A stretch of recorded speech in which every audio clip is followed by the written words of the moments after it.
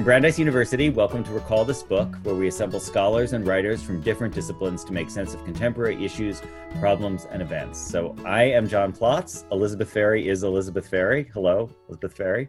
Hello, indeed I am. And our guest today is Adana Usmani. Hey, Adana, welcome. Hi, John. Hi, Elizabeth. Thanks for having me.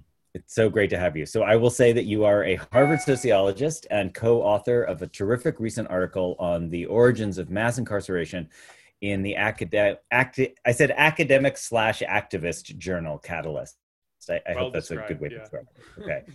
We invited him today to tell us basically about the subtle genealogy that he and his collaborator John Clegg propose in that article. And it's one that takes America's systemic racism and structural inequality seriously, but proposes new ways of showing how those systemic forces produced, both directly and indirectly, the scourge of mass incarceration and related ill effects on this country's social fabric, sort of from 1970 on. So Elizabeth, let's just say as long as you and I have been alive, pretty much. As always, we will run that conversation through an older text that glows in a new light when we return to it from 2020. Today, Adana has brought a sparkling chapter from a century-old book by W.E.B. Du Bois. And then we'll turn back to the present to hear Adana's thoughts about the normative implications of his work. If he and Clegg are correct, then what follows is a program for viable political action or structural change? That's a very small question, and I'm sure we'll just polish that off. No problem, maybe 5 minutes. And then, as always, we conclude with recallable books. Adana, let's start with your article. We have a link in the show notes. It's called The Economic Origins of Mass Incarceration. So maybe you just begin by telling us about it. We'll pepper you with sort of pesky questions. You'll swat us away, and we'll see how we go on. Excellent. Thanks, John. I think maybe it will help to start where we start in the essay and what was sort of the beginning of the project that John and I are now working on, which is with what we perceived as the weakness of the conventional story that's typically told about mass incarceration. And that's where we start in the essay as well. So maybe what I'll do is I'll summarize what I see as the weakness of the conventional story, pause, we can discuss it, and then move on.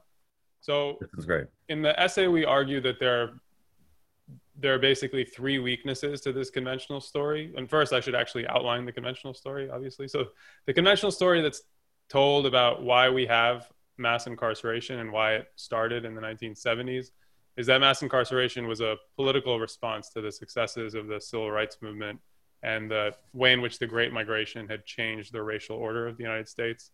It was launched by white political elites who were seeking to basically capture the South and were pandering to the racial animus of working class whites. And they centered that politics around law and order. The punitive policies that were the result of that brand of politicking were basically mass incarceration, more or less. And the argument goes very, very, very eloquently and famously put in Michelle Alexander's The New Jim Crow story that centers entirely on the war on drugs, basically. So I think there are three weaknesses that we can count in that account of why we have mass incarceration. One is that because it centers on the war on drugs, has very little to say about violence and the rise in violence in the United States. It's a fact that violence rose quite dramatically from the 1960s on, and that only a small minority of people in American prisons are in prison for drug-related offenses. So that's a first issue. A second issue is that, as I was saying, the key protagonists in that story are white political elites. But increasingly, there's some work, probably most famously James Forman Jr.'s recent Pulitzer Prize-winning book about Washington, D.C., that shows this is not obviously a story simply of white elites as the protagonists. And then finally, a third weakness is that it centers very heavily on elites, the traditional story. But one of the exceptional features of American criminal justice is actually its exceptional level of democracy when analyzed in international context, rather than its exceptional lack of democracy. American criminal justice is democratic in ways that other countries' criminal justice systems aren't. So the focus on elites operating at the federal level obscures the importance of local and state level democracy in the criminal justice system. So those three problems led us to research that became this article and is now the book that we're working on. Okay. So based on the way you're putting it, it does feel like we should start at the top, because you mentioned the new Jim Crow, which I think is probably to a lot of our listeners would be their reference point. But can I just put a marker down that final point you make about the widely distributed nature of justice, which you describe as it being very democratic. It seems to me one of the things I loved about your article is that you have a subtle analysis of where problems are solved, whether on the local level, the state level, or the national level, and where the authority rests actually has some indirect consequences. So one of your points was that solving social problems can be very expensive. Whereas ironically, incarceration can seem cheaper than solving a social problem, even though we all know that in the long run, solving a social problem is cheaper. But you make a point about how, from a local jurisdiction's perspective, it might seem cheaper in the short term to lock people up rather than to solve the underlying problems that causes a rise in crime. So maybe can we start with that side of the argument? Yeah, sure, absolutely. I think that's a important part of the account that we give for why America responded basically to the rise in violence with penal policy rather than social policy. Because I think backing up, it's important to recognize that states have many, many options for how to deal with crime and violence. And speaking a little simplistically, there are two poles, right? One can fight crime and violence with social policy and social programs and attack the root causes of crime. This has kind of been liberal common sense for decades and decades. Or a state can fight it by locking people up and throwing police at the problem. Obviously, in some sense, what we're arguing is that mass incarceration represents the decision of the United States to take the latter route rather than the former. But as you're saying, one thing that has to be understood, and one thing that we argue in the essay, is that that's not a choice between equivalently costly options for a state. And in effect, what hasn't really been noted, I think, in the critical literature is that mass incarceration, policing, they're remarkably inexpensive solutions, quote unquote solutions to the problem of crime. And the reason basically is that prisons and police are hyper-targeted interventions in the lives of people who commit crime. Whereas social policy, to be politically effective, but just more generally, social policy is indiscriminate and untargeted. So social policy goes to all poor people in effect, whereas prisons and police are targeted at that very small minority of poor people who end up committing crime. So the result is that even in the United States today, which is the welfare state laggard and the prison police capital of the world in some respects, the United States spends more money on on social policy, something like 10 times more money on social policy than it does on penal policy. It's just that it spends less. That ratio is very different in the United States from it is in other countries. Like other countries spend way more. Their ratio of how much they spend on social programs to how much they spend on incarceration is much higher than ours. Exactly. So we present some of these numbers in the piece, but from memory, the ratio in the United States is around 10 to 1. And of course, it depends on exactly how you count social policy, but it's around 10 to 1. Whereas in a country like Denmark, it's 40 to 1. Right. Okay. So the big ambition of the piece is really to stitch together two literatures on American exceptionalism, one literature on American exceptionalism and punishment, and make the argument that literature can be profitably combined with another longstanding literature in social science, which is the literature on the underdevelopment of American social democracy, the underdevelopment of the American welfare state. Okay. Yeah, that's great. And so I totally hear you saying that the big picture there is the underdevelopment of our social, like we went from being social welfare leaders back in the Gilded Age to becoming laggards, and we have been for more than a century now, which is an amazing fact in terms of the self-conception of the country. Right. In the article, you distinguish between, this approach of looking at the root causes or investing in improving the root causes in order to prevent violent crime. And then the other option is a punitive response. But also there are different kinds of responses which are not punitive. I guess this is what you're now describing as severity, right? And I mean, we can certainly, this is one of the things that when people ask people like Alexandria Ocasio-Cortez about, school to prison pipelines and stuff, she talks about how in suburban, mostly white communities, teenagers do stuff and they get, sent to what's called diversion, right? Which is like you go and you sit in a room with a social worker and you do, whatever it is you do, right? Yeah. I'm not admitting that any member of my family has ever had to undergo that. But I get my information entirely from third-party sources. But that's a third way in a sense, right? Or it's another way. Yeah, I think it's a really good point. What I would say, I suppose, if you want to think of it as pushing back a little, maybe, is that, I'd say two things actually. One thing that I'd say in response to that is that the way that point relates to the argument of our essay is that those kinds of interventions I think are extremely resource intensive, right? And so it's, again, part of the broader story of the unwillingness, in effect, of the United States to actually commit resources to the self-development of poor communities, right? And a lot of these are often funded locally. And so the paradoxes of American federalism mean rich communities have it, poor communities don't have it. Right. The other point, though, that I would make... sorry, Adana, can I go ahead.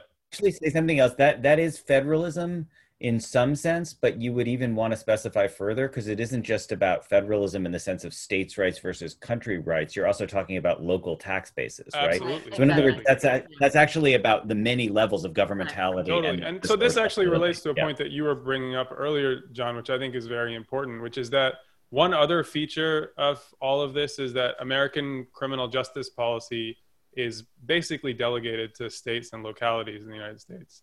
And one issue with that is that states and localities have least power to raise revenue and redistribute from rich to poor. I mean, there are many reasons for this, but probably the simplest way to think about this is like Ferguson, Missouri can never tax San Francisco's billionaires to spend social programs in Ferguson, Missouri. And so that also makes criminal justice policy excessively, that also makes the kind of complex of policy that we use to manage violence exceedingly likely to be punitive and exceedingly likely to be severe rather than certain. Yeah. So Donna, I know that John, to some extent, is the person who does the deep history among the two of you, but can we, in circling back to the question, the sort of Michelle Alexander question about race, and the question of American racism, how it manifests, where the sort of follow-on effects are, can we go to the sort of historical question of America as welfare laggard? So the American government doesn't centralize a lot of things that are centralized in Europe, or in other wealthy nations. But also the American government, historically was made up of states that had extremely different ideologies about how poor people were treated, and also how poor people of different races were treated. So totally. Yeah, I mean, I think there are a couple of threads here. The first thing that I would say is that with regards to this institutional fact that we were just addressing, which is like, you can think of it as the overdevelopment of local and state property rights against the federal government. That, in my mind, has everything to do with the history of American slavery. There's a great book by historian Robin Einhorn called American Taxation, American Slavery, which more or less makes this kind of argument, which says that the underdevelopment of the federal government's ability to sanction property owners at the state and local level is directly traceable to the influence of plantation elites on state development.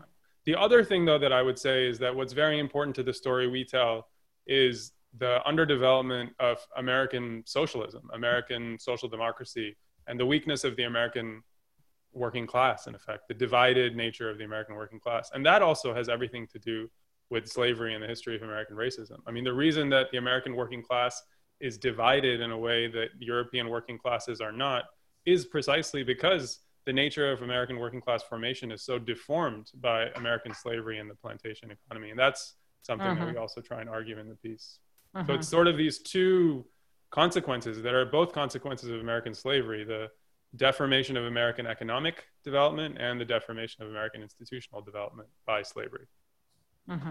But it's a different story, I think, than the story that someone like Michelle Alexander would tell, right? Where it's there, the causal link between American slavery and mass incarceration is in effect through American sort of ideology of white supremacy. And that's, I would distinguish that from the kind of argument that we're trying to make. In a second, we should turn to the Du Bois, because I think the Du Bois is actually germane to this. Yeah. But the footnote I wanted to add is that, Donna, you and I had a kind of, not a disagreement, but a kind of a working through of how we think about Piketty. And one of the things I would say about Piketty that I really admire is that in this question of like where the causality comes from in your explanatory scheme, like which are the things that count as explanations and which are the things that need to be explained. The thing I really appreciate about his new book, which is distinct from the first book, and I think it may also explain why the uptake among social scientists of the second book has not been that great, is that in the new book, he actually thinks about ideological belief systems as causative. Like Absolutely. He's really interested in the change from one, like he wants to explain the rise of slavery and also the way that slavery morphed into other forms of what he calls proprietarian ideologies, like ideologies that really focus on the ownership of labor or persons or just property generally. And Piketty is really open in the new book and saying that, like, you know, once a belief takes on a life of its own, it is causative. So right. For, you know, racism would be a good example of something, which is, I believe Piketty's account, which is that racism is called into being by the nature of slave systems. It is like created by the forms of ownership of persons that were necessary for early modern New World economies to work. But once it's called into being, it isn't just that. It's a bunch of other things as well. But that doesn't make what your project, Donner and John Clegg, right? What your project, that doesn't make your project not an important one. In some ways, it makes it more important because of course, it's taking on a life of its own. Race is taking on a life of its own, but part of its taking on a life of its own is its capacity to seem like a prime mover or seem like something that you don't need to inquire into further because either it's the way things are or it's the thing that needs to be taken down. Yeah, exactly. Right. So speaking of which, can I add one thing to that before we move on? Is that possible? So it's just a mild note of dissent, I suppose, to John, your formulation of it, which is that I think the danger in arguments that race takes on a life of its own is that it gives, and this is going to sound like a classic materialist rejoinder to your point, which is probably what it is in some sense. But it's like the danger with those arguments is that I worry it gives ideas too much power in social life. And what I mean specifically by that in the case of racism is there's a lovely quote from Stokely Carmichael that we have in our piece where Stokely Carmichael argues that the quip is something like, if the white man wants to lynch me, it's no problem. But if the white man has the power to lynch me, that's when it becomes a problem. Yeah. And so I see those ideas as, in effect, only powerful when they're allied to certain kinds of inequalities that give them. Okay. So Donna, I don't think we're disagreeing on this, but it's interesting because normally my role in this podcast is to thunder against sort of identitarian thinking, and I'm still against identitarian thinking. So fundamentally, we're in agreement. But like, if you think about a book like Richard Rothstein's Color of Law, which is, you know, a book about how the suburbs were called into being. And it's kind of a correction of the Crabgrass Frontier in that it says race is much more explicitly part of people's thinking. Totally. You don't get the you know, the Stokely Carmichael point is it's the mobilization of those institutions that creates the problem, not the original animus. But you don't get the institutions mobilized that way. Well, but I think he's saying that you do sometimes. Yeah, I am. In response to what you were saying, which was, you know, the institutions are in part set up because of these ideas, right? Yes.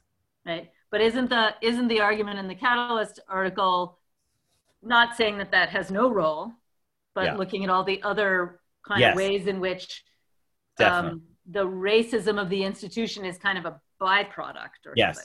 That's great. Is that too strong? Maybe not a byproduct. Yeah, no, I think what the other way of putting it, which is maybe equivalent, is what gives those institutions the power to determine social life in the way that they do.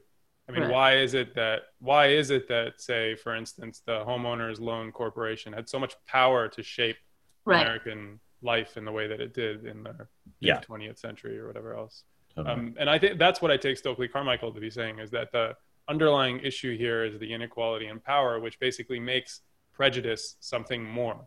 Right. And that's Right. that relates directly to the Du Bois essay. Yeah, I was just going to say that's a Yeah. perfect connection to Du Bois, because I think one of the points of this podcast in general is not so much to show, you know, how wise our 2020 hindsight is, but also to like be mindful of where the formulations we have you know, antecedents actually, where people a century ago were seeing things in similar ways. So yeah, in that light, Adaner, why don't you talk to us about Du Bois? Yeah, so the reason that I thought that this essay would be a nice essay to revisit is because Can you just tell us what the essay is? Oh, sorry, yeah. So this is published in the collection Darkwater. It's the 4th chapter called Of Work and Wealth. The essay is an attempt in some ways to kind of explain working class disunity. This is how I read it: working class disunity in East St. Louis. And his argument is very similar to the argument that we try and develop in the Catalyst piece, which is to say that he's arguing in effect that American proletarianization was odd and different from European proletarianization, in the sense that America, I'm not sure if he says this explicitly, but this is in the backdrop. America is industrializing with Europe's peasantry rather than its own, in effect. And during the industrial boom, it's in effect then white ethnics who take the first jobs of America's industrial revolution, and African Americans are stuck in the plantation economy in the Jim Crow South. When they start to finally move to cities and to come north, jobs are starting to disappear. Jobs are both becoming, as a consequence, scarce. Labor markets are becoming tighter. And then also the character of American institutions means that they're competing for scarce public goods with white ethnics, with established white ethnics. And I think, for me, the message of Du Bois's essay is basically, in that out of that powder keg, there was just no chance that you were going to get a powerful, united working class movement. And in fact, that those fundamental structural divisions within the working class gave white business owners the ability to divide the working class with all manner of racism. And key decisions on the part of labor unions too. Exactly. Yeah, absolutely. And so as a consequence, the American labor movement, sorry, I think I spoke over you, Elizabeth, but the American labor movement basically formed along these racial lines, these extremely profoundly, these ways that had extremely profound long-term consequences for its development. If we can go back to that question of like the Michelle Alexander sort of fatal taint or hidden flaw, can you talk us through, like, what's your conception of the United States becoming a welfare laggard around the time of the Gilded Age? Yeah. Like, do you see that as already baked into structural differences between the American way of thinking through these issues versus Europe, or is there a contingent quality to them? Because I just think, you know, we have these stories, like if you think about the rise of the New Deal or something, we have this story of America as being immensely adaptive with its wealth. I think the story of America's divergence is the way to start to tell that story is to understand when it happens. And when it happens, John, as you're saying, is basically between 1890 and 1930. In 1890, America is not a laggard. I mean, this is a world with not very much redistribution from rich to poor, but America is not a laggard in 1890. And the way that I think about this is that 1890 to 1930 is a period in which American politics and political economy is marked by the kinds of things that Du Bois is describing in this essay, right? Whereas 1890 to 1930 in Europe is marked by revolutionary tumult, strikes, and the formation of the first working class parties agitating for redistribution from rich to poor. And that's all you need almost for the contrast, right? The contrast between as a consequence, the future of American political development and the future of European political development is, to me, set in that period. There's a very good book that came out recently called So wait, Southern before you Nation. go further, Adaner, can I ask you, I just want to ask you a question about that. If we're telling a parallel story about Europe and the United States, right? But we already just talked about how it's the peasantry of Europe that populated the industrialization. Are those stories connected? I mean, is part of the issue that there's a pressure valve for Europe because all these people are leaving to go to the US in order to get jobs? Yeah, that's a good point. I don't know what the empirical literature suggests about that. I mean, presumably there'd be a way to look at it, but it's really plausible on its face, right? That European labor markets are getting tighter just at the same time as American labor markets are getting inundated by new immigrants. Right. And sort of European labor movements might find it easier, in effect, to organize. And there's if in both places there's a kind of surplus of former agricultural workers into an industrializing context, but if in one of those places there's an out. Right. Exactly. Yeah. But so what I was about to mention was this new book that came out a couple of years ago by Ira Katznelson, who had previously written When Affirmative Action Was White, which was about the New Deal, and it's in effect white bias.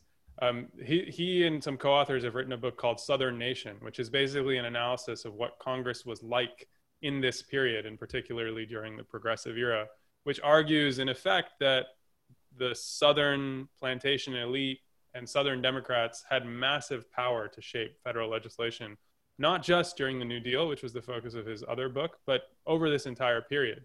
And in some ways, that is sort of, for me, that's the not contingent but structural explanation for why America falls behind. It's a story of the power of the plantation elite to throttle American political development in a way that has no parallel on the European continent, where in fact the opposite is happening. Europe is erupting in revolution. That's fascinating. There's a small scale version of that in The Color of Law. There's this analysis of Southern Democrats subcommittees about housing policy. So you see that enacted in that local level, but it makes sense to me that would be a larger. Well, but this I think goes back to the disagreement, I suppose, that we were having a little bit about The Color of Law and the role of racism as idea versus the role of racism as power relation. I mean, I see very much what's happening in the new, one way of interpreting what's happening in the New Deal is that the New Deal is biased towards whites and against African Americans because of white racism. And in one sense, that's true. But white racism, the way to explain it is the reason that it has such hold is because the Southern Democrats have such hold over the Democratic Party. And the South, what's further back, is the South has such power over American politics. They deformed the New Deal. I mean, and it's in order to win the votes of Southern Democrats that Democrats exempt the agricultural labor force and exempt the South basically from huge chunks of the New Deal. So I see it again as a story of power rather than ideas. This might be a good moment to pivot to recallable books. And as longtime listeners will know, this is a moment where we pick out books that if you enjoyed this conversation, you would also find worth thinking about. And Adana, you've actually given us a ton already between Racecraft and Southern Nation and a few other recommendations that we will post, but that we'll post for our readers. But do you have a particular book you want to, or piece of writing you want to single out now? Yeah, sure.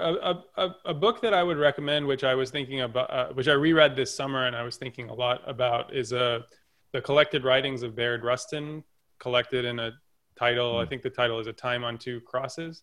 The reason that I was thinking about this book this summer is because this is Rustin writing basically during, a lot of these essays are during the civil rights movement, and he's struggling with, or actually during and right after the civil rights movement. And he's struggling with the question of how you take the civil rights movement and make it a national movement. And the big challenge here, obviously, is how do you build a civil rights movement in a country with a white majority? How do you build a political majority in a country in which you're a minority? And that, to me, was very resonant with the challenges that a group like Black Lives Matter faces today. How do you build a movement for change that is more than just symbolic in a country where white racism and a white majority are enormous obstacles? Okay, so we will just end by saying that Recall This Book is hosted by John Plotz and Elizabeth Ferry. We're sponsored by the Mandel Humanities Center. Music comes from Eric Chaslow and Barbara Cassidy. Sound editing is by Clara Ogden. website design and social media this semester comes from our newest RTB graduate intern, Nai Kim, from the English department.